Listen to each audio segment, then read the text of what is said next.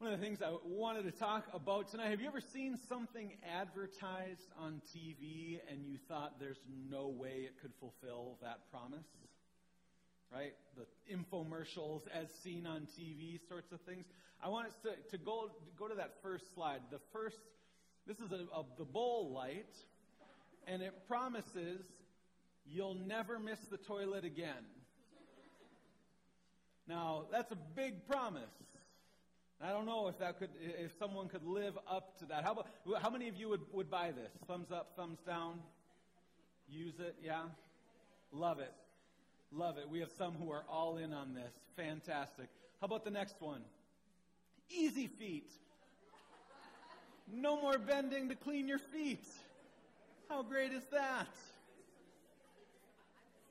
Doesn't this just look like it would tickle? Like, I don't know. That looks like it may not be such a great thing to be. All right, how about this guy here? Anybody know this guy, the ShamWow guy? Remember this guy? This probably, it could clean anything. If there was a mess in any way, the ShamWow could fix it. It was one of the biggest promises. This next one is maybe one of my favorites, Red Bull. How many of you have had Red Bull in your life?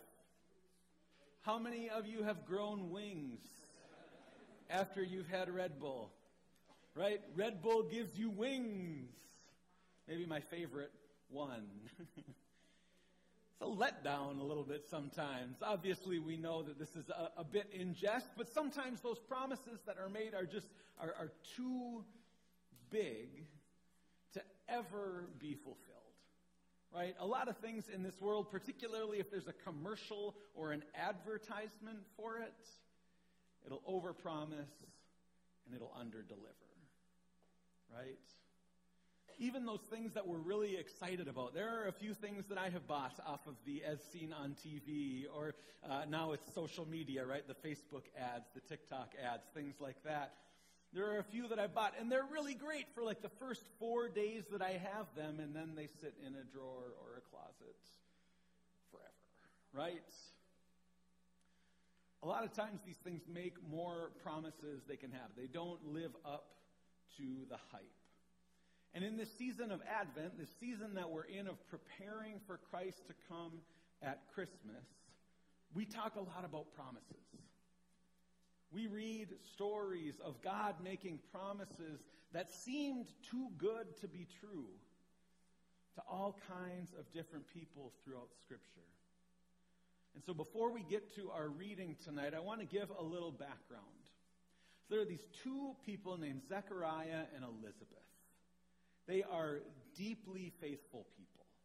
They do everything they can to live according to the ways that God has called them. Deeply faithful and trusting people. They come from a long line of deeply faithful people. But one of the things that are troubling to Zechariah and Elizabeth is that they don't have any children. And so that long line of faithful people is looking like it may end with them.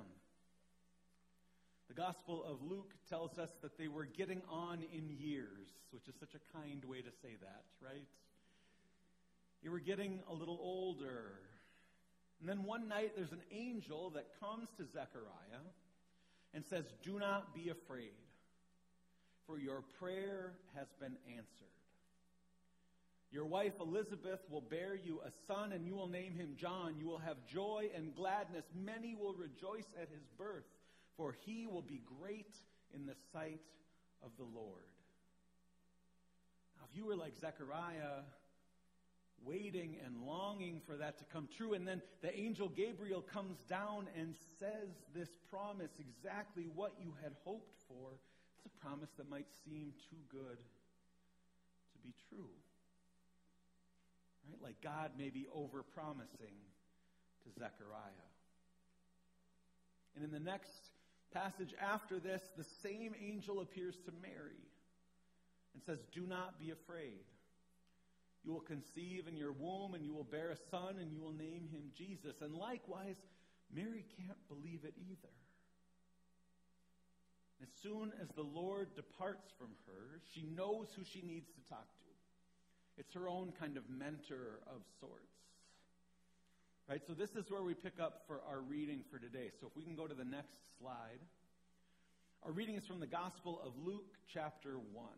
And this is the meeting of Mary and Elizabeth. Mary experiences this meeting, this encounter with the angel who tells her this news that seems too good to be true.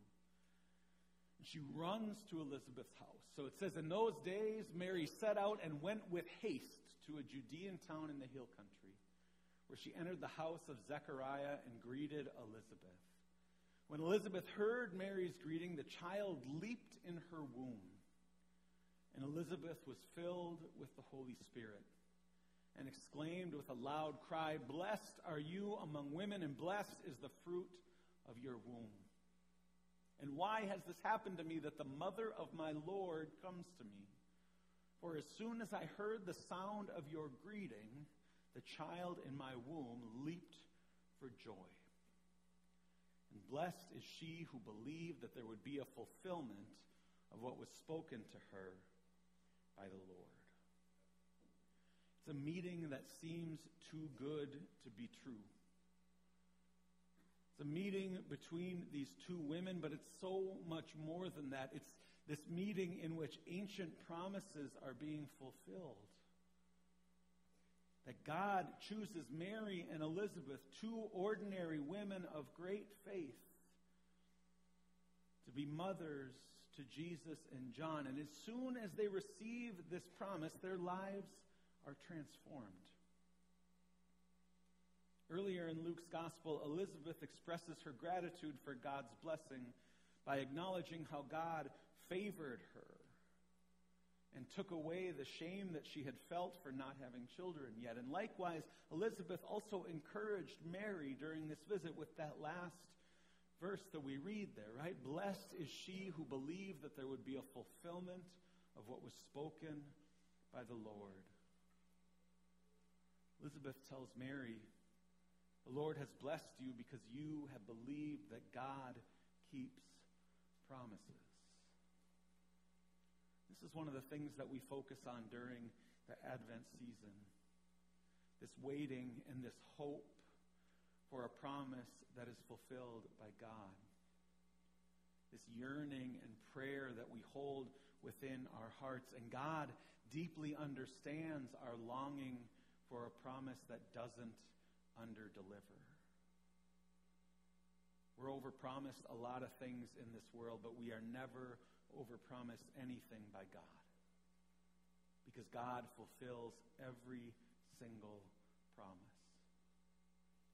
We're given reminders of that, sometimes by other people, sometimes by strangers we encounter throughout our day, but we have these encounters where we remember that God is always with us and that God always hears us.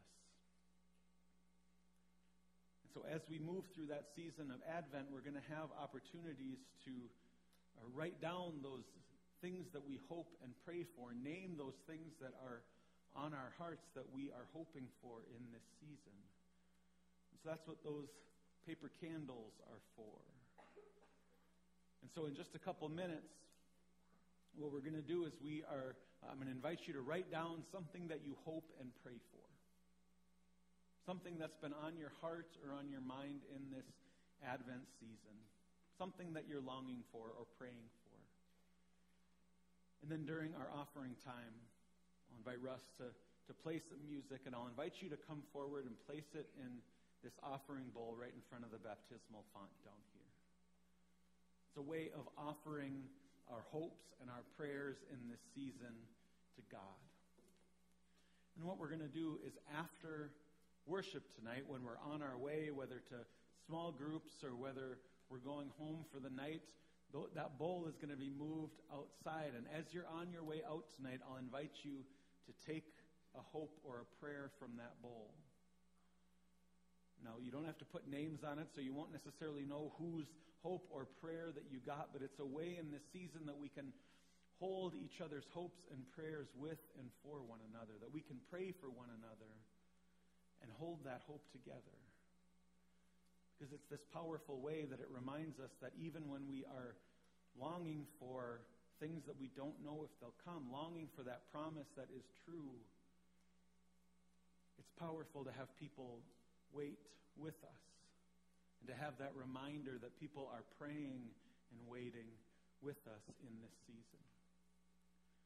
And so I'll invite you, if there's a pencil in the pews in front of you, I'll invite you to take that out and write down something that you hope for or pray for in this season. If you need a candle, you can raise your hand. I'll walk around with them and let you know and give you one. So, but if you do have one, feel free to write down a hope and a prayer. And then whenever you feel like it, we'll have Russ play some music for a little bit. Whenever you feel like it, come up and place it in the